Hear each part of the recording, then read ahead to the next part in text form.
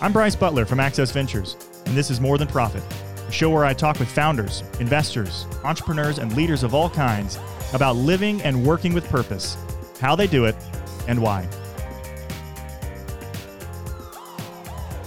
Earlier this year, I sat down with Frank Furman, the COO of PadSplit, a recent Reconstruct Challenge grant recipient out of Atlanta. Affordable housing for many is a major issue across the country, and much of the emphasis that we see is on solutions for new unit creation for low-income families. But in many communities, there's existing housing stock, and the real opportunity is to make that existing stock more affordable. As such, PadSplit is a company helping landlords turn rental properties into pay-by-the-week rooming houses. Rather than building new buildings, PadSplit works with property owners who are renting out single-family homes. They agree to fix up the house to a certain standard, and then PadSplit screens potential residents and rents out each room, including utilities, internet, laundry, furnishings, for around $550 a month. For a property owner who might have been renting the whole house, let's say for $1,200, it's a way to make more money. But for renters, it's a way to save. The average PadSplit member makes only $21,000 a year and saves $460 by renting through the startup. When almost 50% of Americans don't know where a $400 emergency bill might come from, a reduced cost in housing can go a long way in improving prosperity for them and increasing the opportunities that they see for themselves and their families. For Frank, who has spent some time in traditional consulting and 2 tours in Afghanistan with the U.S. Marine Corps, coming to PadSplit was a rather circuitous journey. I grew up outside of Philadelphia, and father was a physician. My mother worked for Villanova University, and, part of the whole Naval Academy story was that I really kind of didn't know what I wanted to do, to be honest, still trying to work that out. And it was a bit of a timeline issue. So I was a junior in high school when 9/11 happened. And, when you're 17, 18, you think everything exciting that's ever going to happen in the world is, going to happen in the next couple of years. And that seemed kind of like the exciting thing to do. And so I went, and to some extent, it was also kind of kicking the can down the road. I thought, I don't really know what I want to do. I'm not going to go into the family business. Actually, my father always kind of discouraged me from going into medicine. And so I just kind of went for it. And then actually while I was there, I decided to be a Navy pilot. That was kind of why I went. I majored in aeronautical engineering. And then in 2005, Katrina hit and really kind of devastated the Gulf Coast and slowed down naval flight training, which is in Pensacola. And again, I'm like just 2 years older, and I'm looking around, and my kind of older friends who went into the Marine Corps were going to war, and my older friends who were pilots were kind of playing golf in Pensacola, which in retrospect probably would have been a pretty good deal. But I looked at it, and you're just kind of anxious, and you're thinking, oh, I'm going to miss it, I'm going to miss it, I'm going to miss it. And well, I did miss it for what it's worth. So I missed Iraq, but decided to go Marine Corps infantry, much to my mother's chagrin.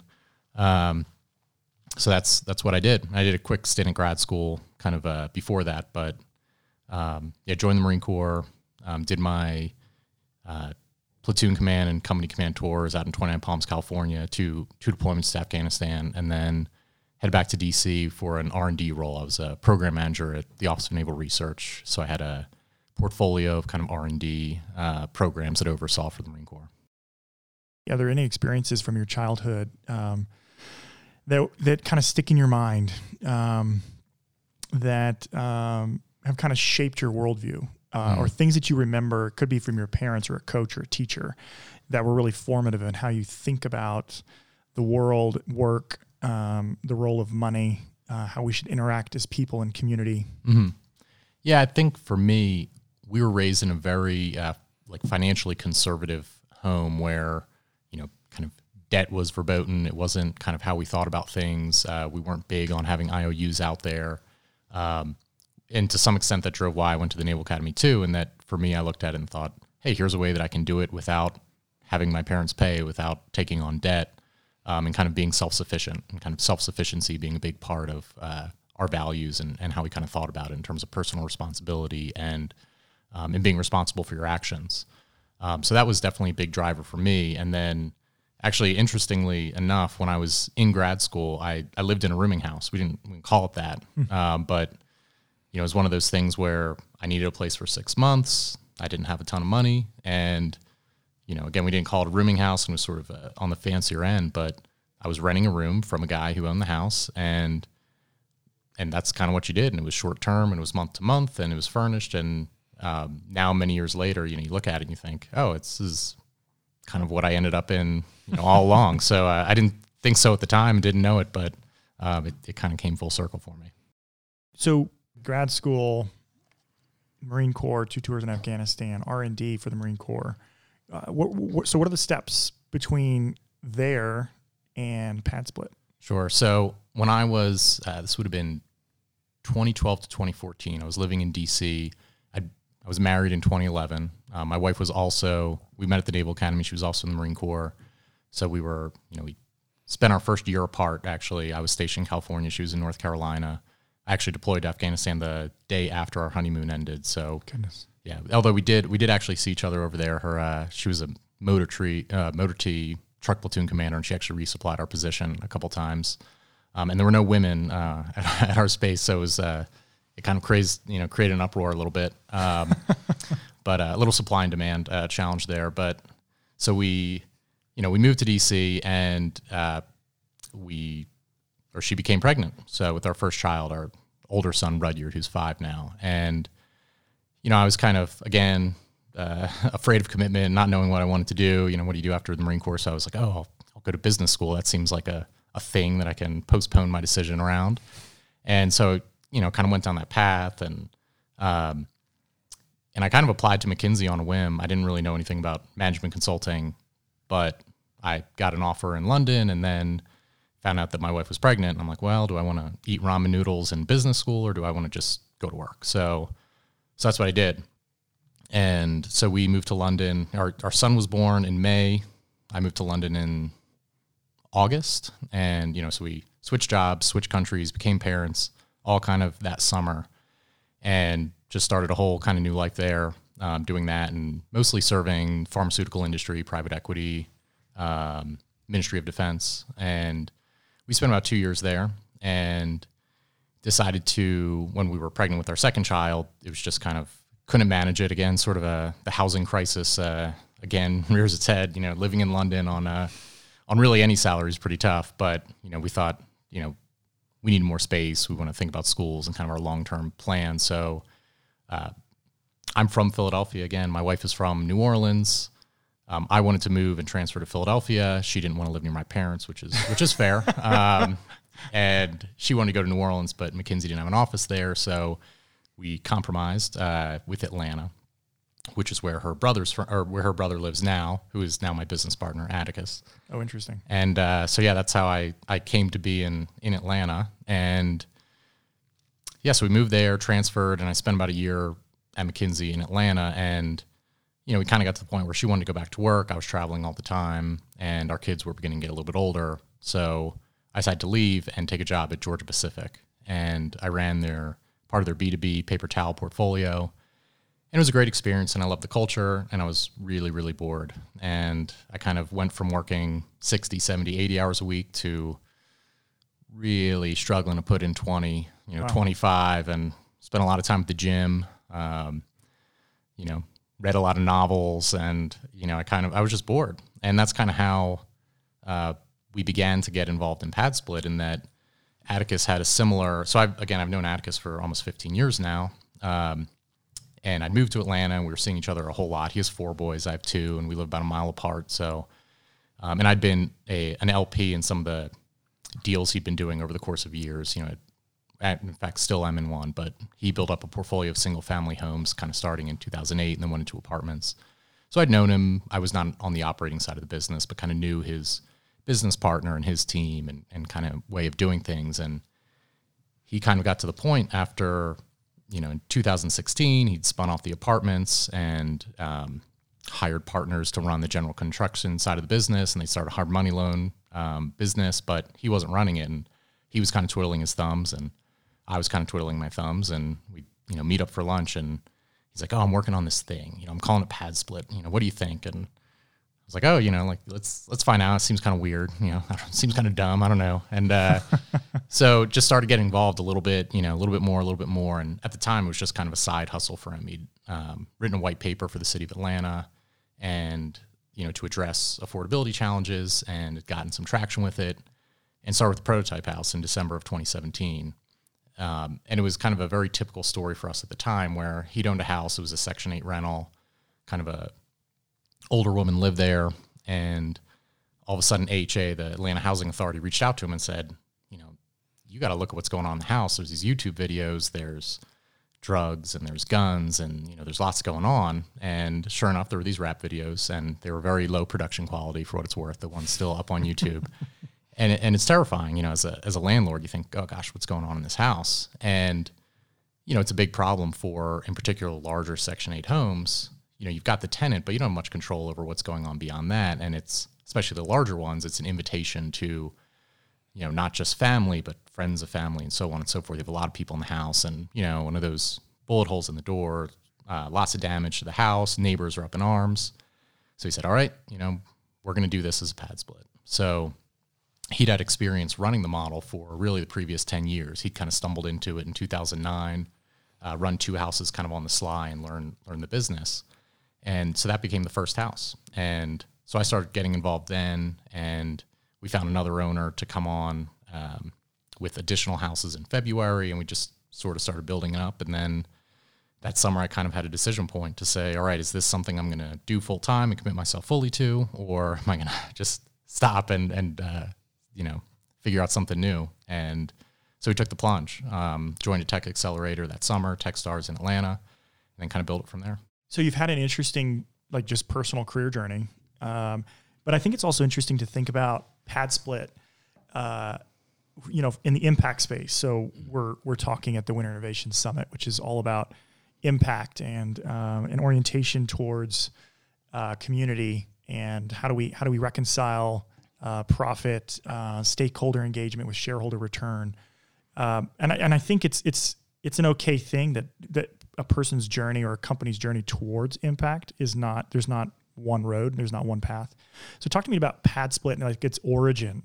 Did it start out with this underlying goal to solve for some of the issues of housing affordability, or was it someone's experience or you and your brother-in-law's experiences in kind of the real estate industry, recognizing, okay, there's a need, and I think there's an opportunity to make some money in a creative model. Talk to me about kind of the reconciliation of those two things as you guys have built the business. Yeah, they really always went hand in hand. There was, we kind of always started with this conviction that if you wanted to create affordable housing units, there was a path to do it through subsidy, through kind of a purely impact-based model, but it was slow and it was painful. You had to compete for subsidies, and you never could really do it the way you wanted to do it. You had to you were always kind of begging.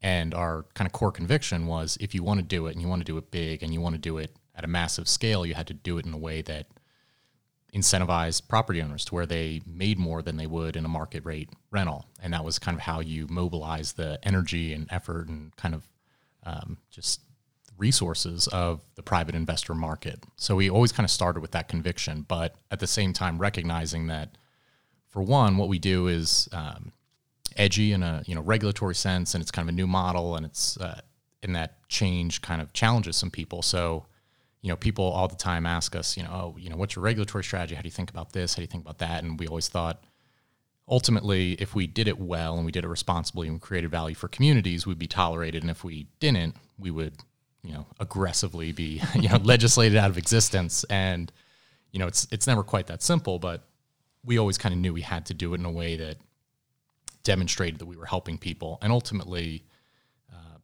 the goal wasn't just to make money. It was to, kind of improve the community, improve people too. And it sounds, maybe a little bit pedantic or, patronizing, and that's not really the intent. But, there's a lot of people in the, social impact space or in the housing space, but more on the, philanthropic side who think, oh, okay, eviction's a terrible thing. We don't want eviction to happen. We say, okay, agreed. But you also need to hold people accountable. There's the short-term goal of how do I get paid this month, but then there's a long-term goal of how do you create better citizens and better people. And part of that is having boundaries and having expectations. And we should expect more of people, not less. I think it's kind of a soft form of bigotry and a soft form of, how you kind of keep people where they are, to expect little of them and say, okay, well, you're right, you're not going to pay. I can't expect you to do that. We're going to give you some support. Or, oh, I can't expect you to maintain a property well. that's just too hard. So, we'll pick up the slack, and we can't expect people to make a profit off you. So someone else will have to pay. And to me, that seems like selling people short. And so while we certainly come up short ourselves plenty of time, probably every day, that's a big part of the goal is how do you kind of create people who not just can live in a pad split for 6 months or a year or 2 years, but can move up the continuum of housing. Because ultimately, people won't live in pad splits forever. The goal is to get them to be able to move in, to get their own place and get, have some financial stability that they probably haven't had previously. So part of that is holding people accountable, holding people to high standards, both in terms of behaviorally and working with people and solving their problems, but also financially.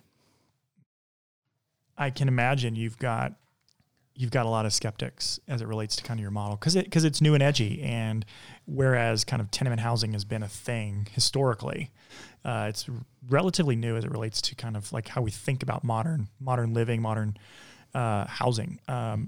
What do you say? I mean, and talk to me a little bit about the tension and how you manage it as a person and as a company. Managing safety. Mm-hmm. One of the things we talked about yesterday, just working with people that might have a criminal past, and they deserve fair and equitable housing. But there are families oftentimes living in these situations as well. And so how do you reconciling safety, reconciling equity, reconciling a fair chance and showing someone demonstrated grace, but also accountability. There's a lot of things wrapped up in what you do. Yeah, and I wish I could tell you we've solved it. And that would be a lie. We're kind of ever struggling with it as well. And I think what we always kind of harken back to is, there are hard choices, and we should know what those choices are and know what the trade-offs are so that we can make intelligent choices and really kind of bring it back to people.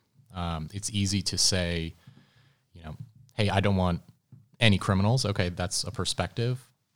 And it's easy to say, hey, I really want to screen effectively. It's like, okay, some of these things are mutually exclusive, and you need to know kind of what your trade-offs are and what you're really kind of deciding. And ultimately, people can say, I really want affordable housing in my community. Oh, but I also don't want it in my neighborhood. That's a perspective, but they're in conflict, and we deal with that quite a bit. Mm-hmm. So ultimately, what we're trying to do is provide a product that is accountable both to neighbors, to members, and also to the property owners, to where people have choice. We think choice empowers people. And ultimately, some neighborhoods aren't going to be a great fit for us, and neighbors aren't going to be excited about it. And I understand that. That's part of having a community and being able to make choices about it. But ultimately, property owners have rights, what they do in their property, and members have rights in terms of where they want to live. And the goal is to kind of make it as transparent as possible so that at least people know what choices they're making. They have, they can vote with their wallet. If you're a member, you can move from a bad house to a, good house. And that way they can hold property owners accountable, property managers accountable, which is very important. So we do face a lot of skeptics, and, we ultimately try and present choices to people as fairly as possible. And, whether it's a politician who says, hey, I really care about affordable housing, but I don't like what you do. And we're like, okay, well, what do you propose? These are your choices. Or, to the community, there are people in the affordable housing advocacy space who say, I don't like what you're doing. I think people should all have their own subsidized place. They should all have their own house. And say, okay, great. What are you cutting? You're going to cut education? You're going to cut infrastructure? I mean, I'm all ears, happy to talk about it, but these are hard choices and they're scarce resources, so we should think about it. And, ultimately, same thing with neighbors. Neighbors will say, well, I don't want this in my neighborhood potentially. And say, okay, fine. You want it to be a Section 8 rental? Do you want it to be a different kind of rental? What's going to be responsive to you and your needs? And ultimately, there are choices to make. There's no kind of right answer. There are trade-offs in all of it. And we just more want to have the conversation. I think if we can get to that point, we can usually kind of muddle along. And if we don't get to the conversation, we're probably done. You had mentioned you were somewhat bored, and then, your brother-in-law, you've known him for years. He kind of conceived of this idea and started kind of jumped in. But you've been at it for a while now, personally. Mm-hmm. And so there's the, okay, I'm bored. I want to do something different and exciting, but you're doing this thing called pad split, which is pretty interesting. Tell me about the day you realized this was something you personally were interested in continuing to push forward. and something that you were personally interested in, committing yourself to? Yeah, I mean, I think for me, and I really kind of got started kind of full time to where I, ratcheted it back up to the, 60, 70 hour weeks in kind of July of 2018 now. So about a year and a half ago. And I think really over that summer, kind of in the fall when, things began to pick up and we began to get interest. And I think what kind of validated it for me, because I always was involved with the members, especially early on where, we were all kind of doing everything from plunging toilets to answering the phones to collections and the whole bit. So I was always very engaged in that side, but, I had my own sense of skepticism to say, is this really a winner? Can we do this? Can you scale it? All these challenges. And then come that fall, we started to try and raise money. And it was really kind of in those first, as we tried to quantify it for investors and outside investors to say, this is why we think it can be really big. This is why we think it can't just work in West Atlanta where we got our start, but all of Metro Atlanta, every major metro area. This is why we think it could be big, and kind of pressure testing those ideas with some smart folks. And, all of a sudden you fast forward a couple of months and we raised the seed round and like, wow, maybe this isn't so insane. Other people are into it, and, began to sort of catch on. And there's a lot of momentum in this kind of world where, you get one believer and then you've got three, and then you've got three, and then you've got 10. And there's just a lot of momentum to any kind of success. And, all of a sudden, I don't think there was one kind of epiphany, but,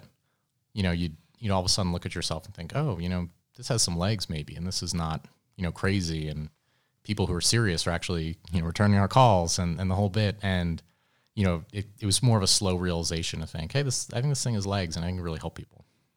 And I think I saw recently PadSplit was listed as a kind of a top innovator in kind of some of the housing issues. So talk to me about some of the challenges that you guys are facing presently, in 2020. Like what are some, like, granted there's some traction and you're picking up some new pilot cities and different things like that, but what are some of the challenges you're facing right now as a company? Yeah. How much time do we got? No, it's, yeah, we have a few, or we have a lot really.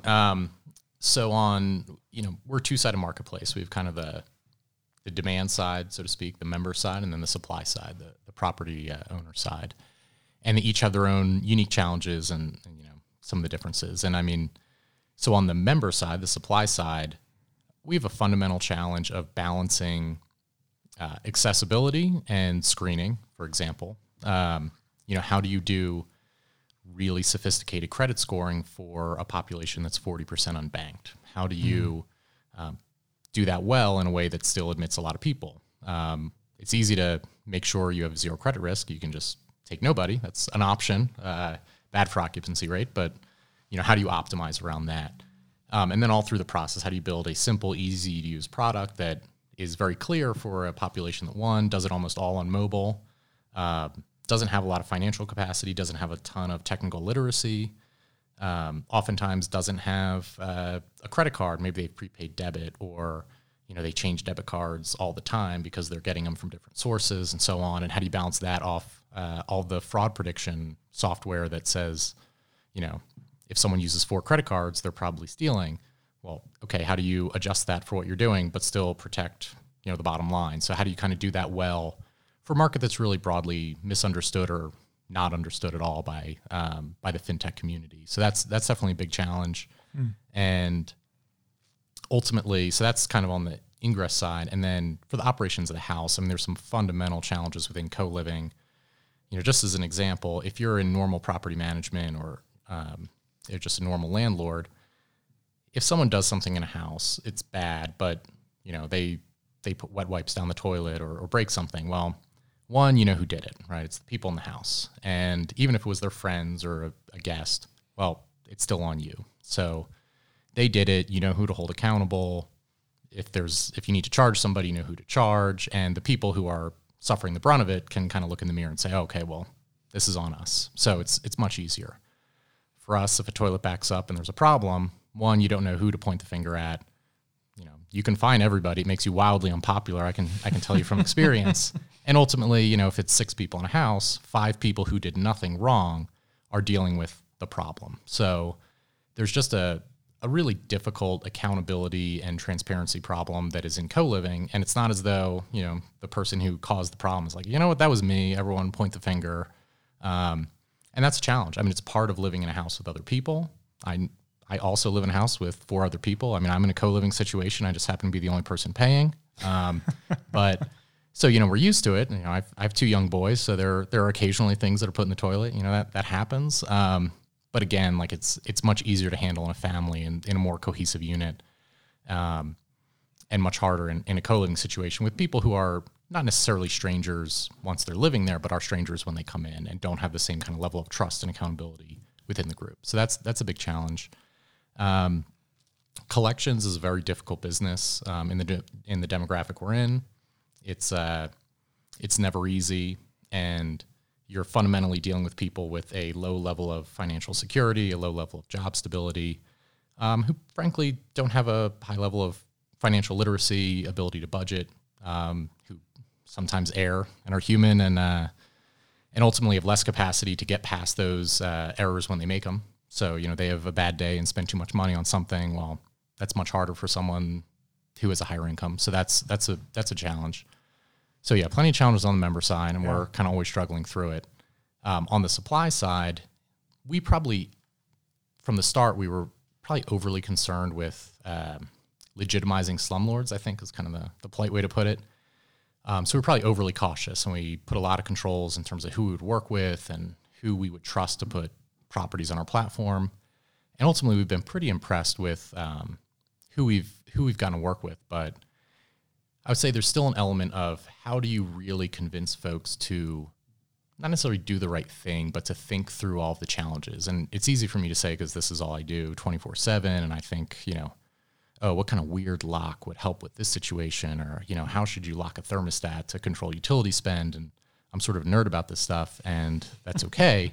But for your kind of retail investor who's, maybe owns a couple houses, or even a, sub-institutional investor who has a portfolio of 50 to a couple hundred homes, who really knows a lot about the business, they're used to doing things a certain way. And ultimately, single-family property management or being a landlord is pretty simple. And, certain things kind of fix themselves. You get a tenant, they're kind of responsible for a lot of the stuff in the house. Our owners have to turn on utilities. That's a challenge. You have to get Wi-Fi installed. You have to think through smart locks and how to connect them to the internet. And none of the individual things are particularly difficult, but enough of them add up that, they make mistakes, they miss things. And, ultimately you have to kind of balance, driving these people and holding them really accountable and freaking out when they do something wrong. And also being like, okay, you're a customer too. We need to work through it and everything. So that's certainly a problem. And then kind of in the midst of that, the whole fundraising and building a product and, managing a technical product that is a work in progress that you built from scratch, and, the whole normal startup company stuff that is always just dumpster fire every day. So you're not busy. No, not at all. No. Yeah. So I think the problems you're trying to solve are pretty big. So what I do personally is I have a couple of stories that I lock away, like successes where okay, I remind myself of these things and kind of make it worth it. Do you have any stories like that of folks, members that you've worked with, or situations that have been really like, wow, okay, this is why I do this? Yeah, I mean, the one that we really like to think about a lot is this woman, Laura, who's been with us for about 2 years, essentially the whole time. She's one of our first members. And, she was really almost a defining story for us in a lot of ways. And, she's a pastry chef at SCAD in Midtown Atlanta. She was working about 2 days a week because she was commuting from Griffin, Georgia, which is about 2 hours south of Atlanta. So good ways. And she's kind of emblematic of your drive till you qualify kind of renter, because that was cheapest place that she could afford.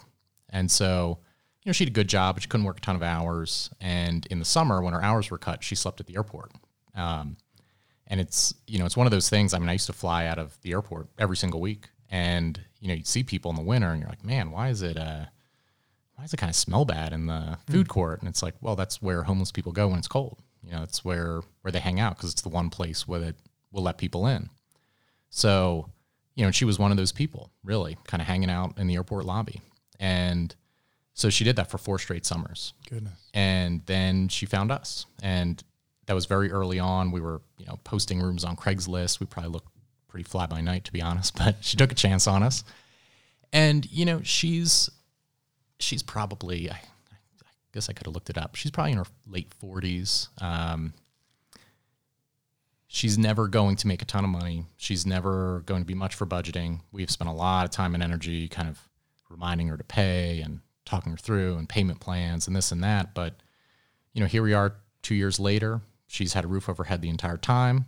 She's been able to work more hours. She's been a more productive citizen. And, you know, it's still a struggle, and she's not there. You know, it's never a completed project where you say, okay, now Laura's got a house in the suburbs. You know, she's got a Mercedes-Benz. Like, none of that is true. But, you know, she's changed her life in a lot of ways. And, you know, she's built habits that will hopefully benefit her, you know, even when she's left PadSplit, hopefully. So we refer to them as graduations, when people eventually save up enough to get their own place. Sometimes, you know, get a car, get a down payment on an apartment, you know, that sort of thing, or a security deposit. And, you know, it doesn't always work out that way, but she's kind of emblematic of that. And then on the owner side, actually our first owner is a woman named Heather who, you know, she's an interior decorating business. She would stage houses for folks, and she was not really a real estate investor, but, you know, she's kind of crazy enough to give us a try. And she was our first kind of external owner. And so she bought a house, fixed it up herself, got it ready, and made enough money to do another one, and then another one, and then another one, and then another one. And now she's at the point where it was kind of a retirement plan. She's not a big shot, and she's not a super sophisticated investor. She doesn't have institutional backing, but she kind of, you know, chased it, did it on the side, did it while working a job. And, you know, she's a mom, you know, she's just kind of doing her thing, but now she's at the point where she's essentially passive income and has helped a lot of people too.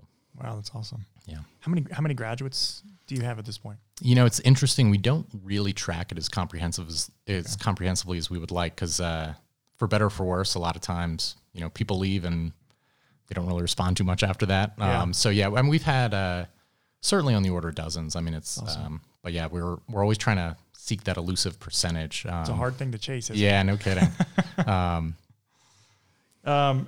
So one of my heroes, and I've mentioned this before on another podcast, but is Colin Powell. Mm-hmm. So no offense, I was an Army officer. Yeah, so. no, I know. I don't hold it against you.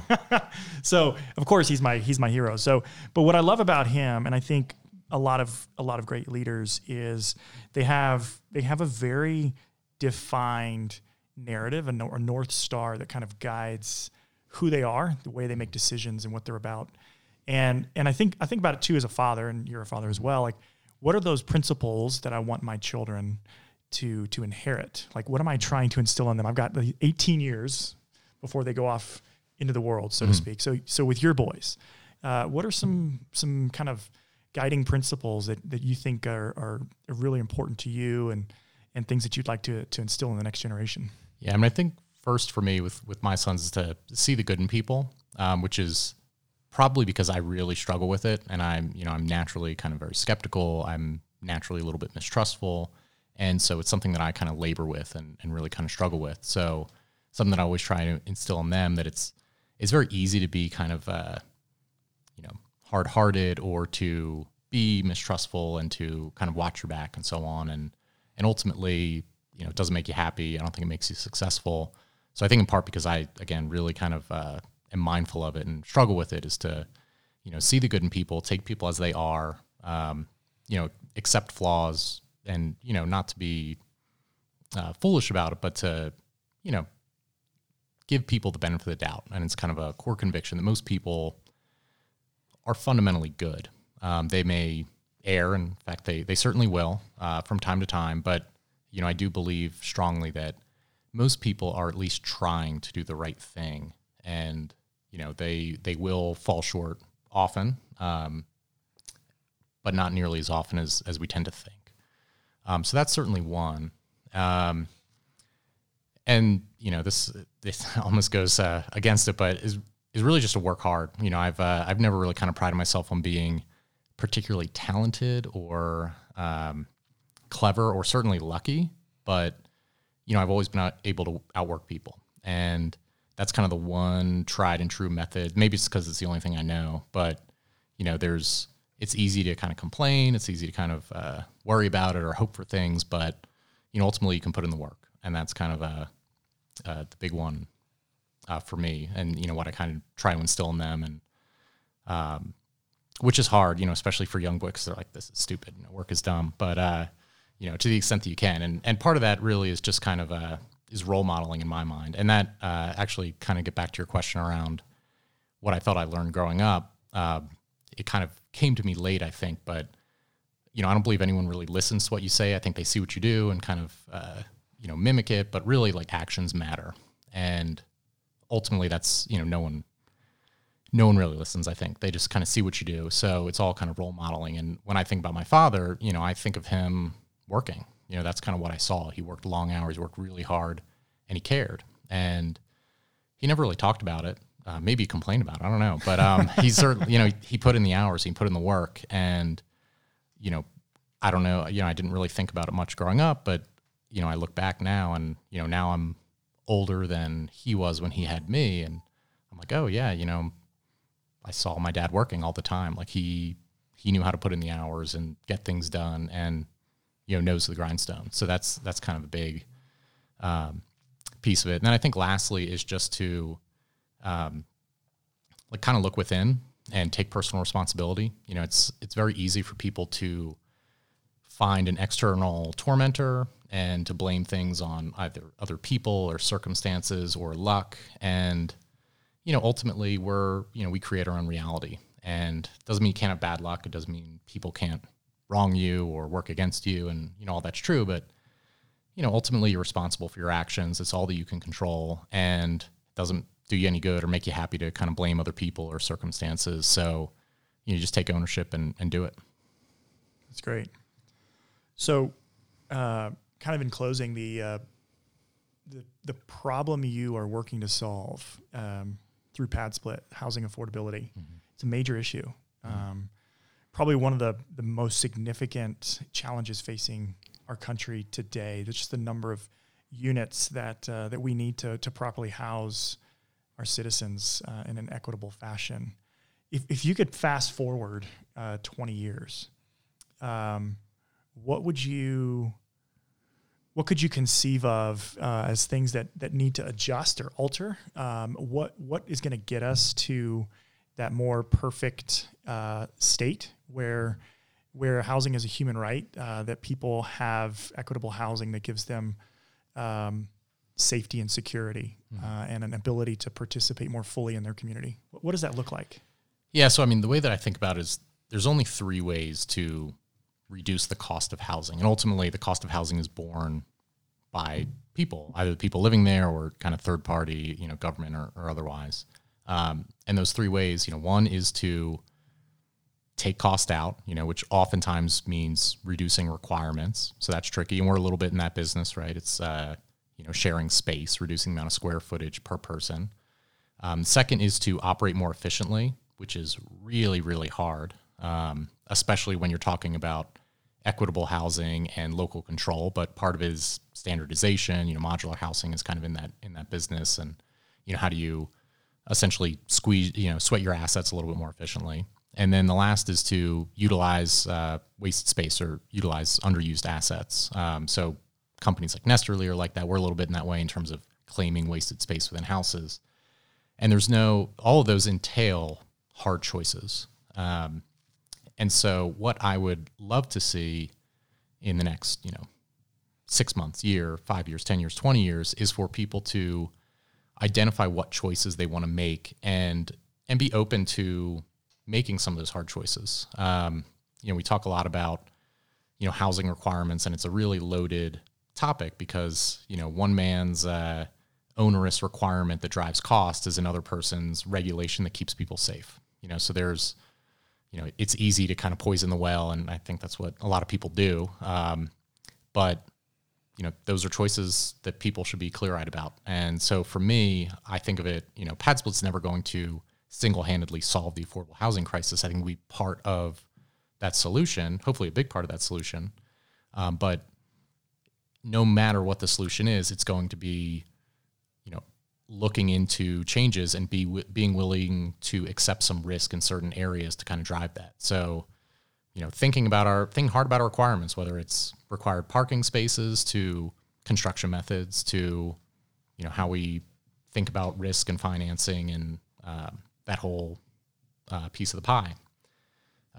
So there's, ditto for local control. I mean, it's, again, one man's NIMBYism is another person's caring about their community. I mean, they're kind of two sides of the same coin, and we all want a little bit of both. No one is purely NIMBYism, no one's purely local control. We all have a balance that we think is reasonable. And so what I would prefer is really just that we have an open and honest conversation about it and for people to understand what those things mean. And same thing for, rent controls. I mean, again, do rent controls keep rent down? Well, for the people who are currently in a place, but they drive costs up for the person who aren't in those places. So, really understanding what those choices mean and having it less be about ideology and being reactive and just kind of being clear-eyed about the choices that we're making. And I think if we can have that conversation and be honest and open about really what the problems are and the choices that we have to make, I think we can, it won't ever be perfect. I'm not of that persuasion, I think, where I think it can be perfected, but I think we'd be in a much better place. Frank Furman is the COO of PadSplit, a startup out of Atlanta, working to make housing more affordable by turning traditional properties into pay-by-the-week rooming houses. To learn more, check out padsplit.com. If you liked what you've heard, drop us a review, subscribe, and stay tuned for next week's episode. Check out our work at accessventures.org. And if you would like to learn more about an upcoming competition to win $100,000 in investment capital, go to render.capital/competition. I'm Bryce Butler. Thanks for listening.